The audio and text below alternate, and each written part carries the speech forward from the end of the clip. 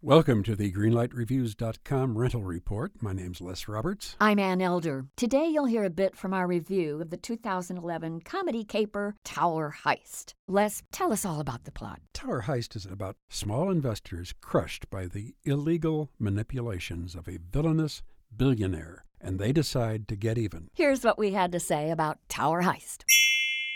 The scenes between Eddie Murphy and Gabourey Sidibe were pretty funny. Yes, they were. And she's not in the movie all that much. I wish they had had more scenes together because I think the oddity of seeing these two people together really worked. No, I think you're right. The minute Eddie Murphy walks onto the screen, you know you're in for a very, very fun time. Every time he opens his mouth, I laughed out loud. He certainly gives the film a tremendous shot of energy. Oh, yeah. And I think Brett Ratner and the writers should have used this guy all the way through the film. As it turns out, Eddie Murphy is only sporadically part of Tower Heist, and that's an unfortunate misstep. Well, I think so. From me, Tower Heist rates a yellow light. Well, I'm going to give it a yellow light also, a very bright yellow light. You're probably going to enjoy this movie if you don't worry about it and don't analyze it too closely. All right, then. 2 glowing yellow lights, as it were, for Tower Heist.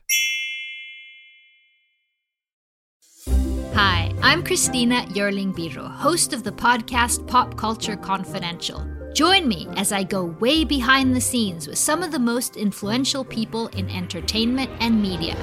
Hear actors such as Succession's Brian Cox talk about his favorite characters to play. There always has to be a mystery. The audience have to be in a situation where they want to know what's going on. Meet studio execs like Pixar chief Pete Docter and learn his secret on how he makes us cry. Emotion is our first language. And so many others who are defining popular culture, from Obama speechwriter David Litt to Top Chef host Padma Lakshmi. We don't often think about food politically, or we don't want to, but it really is.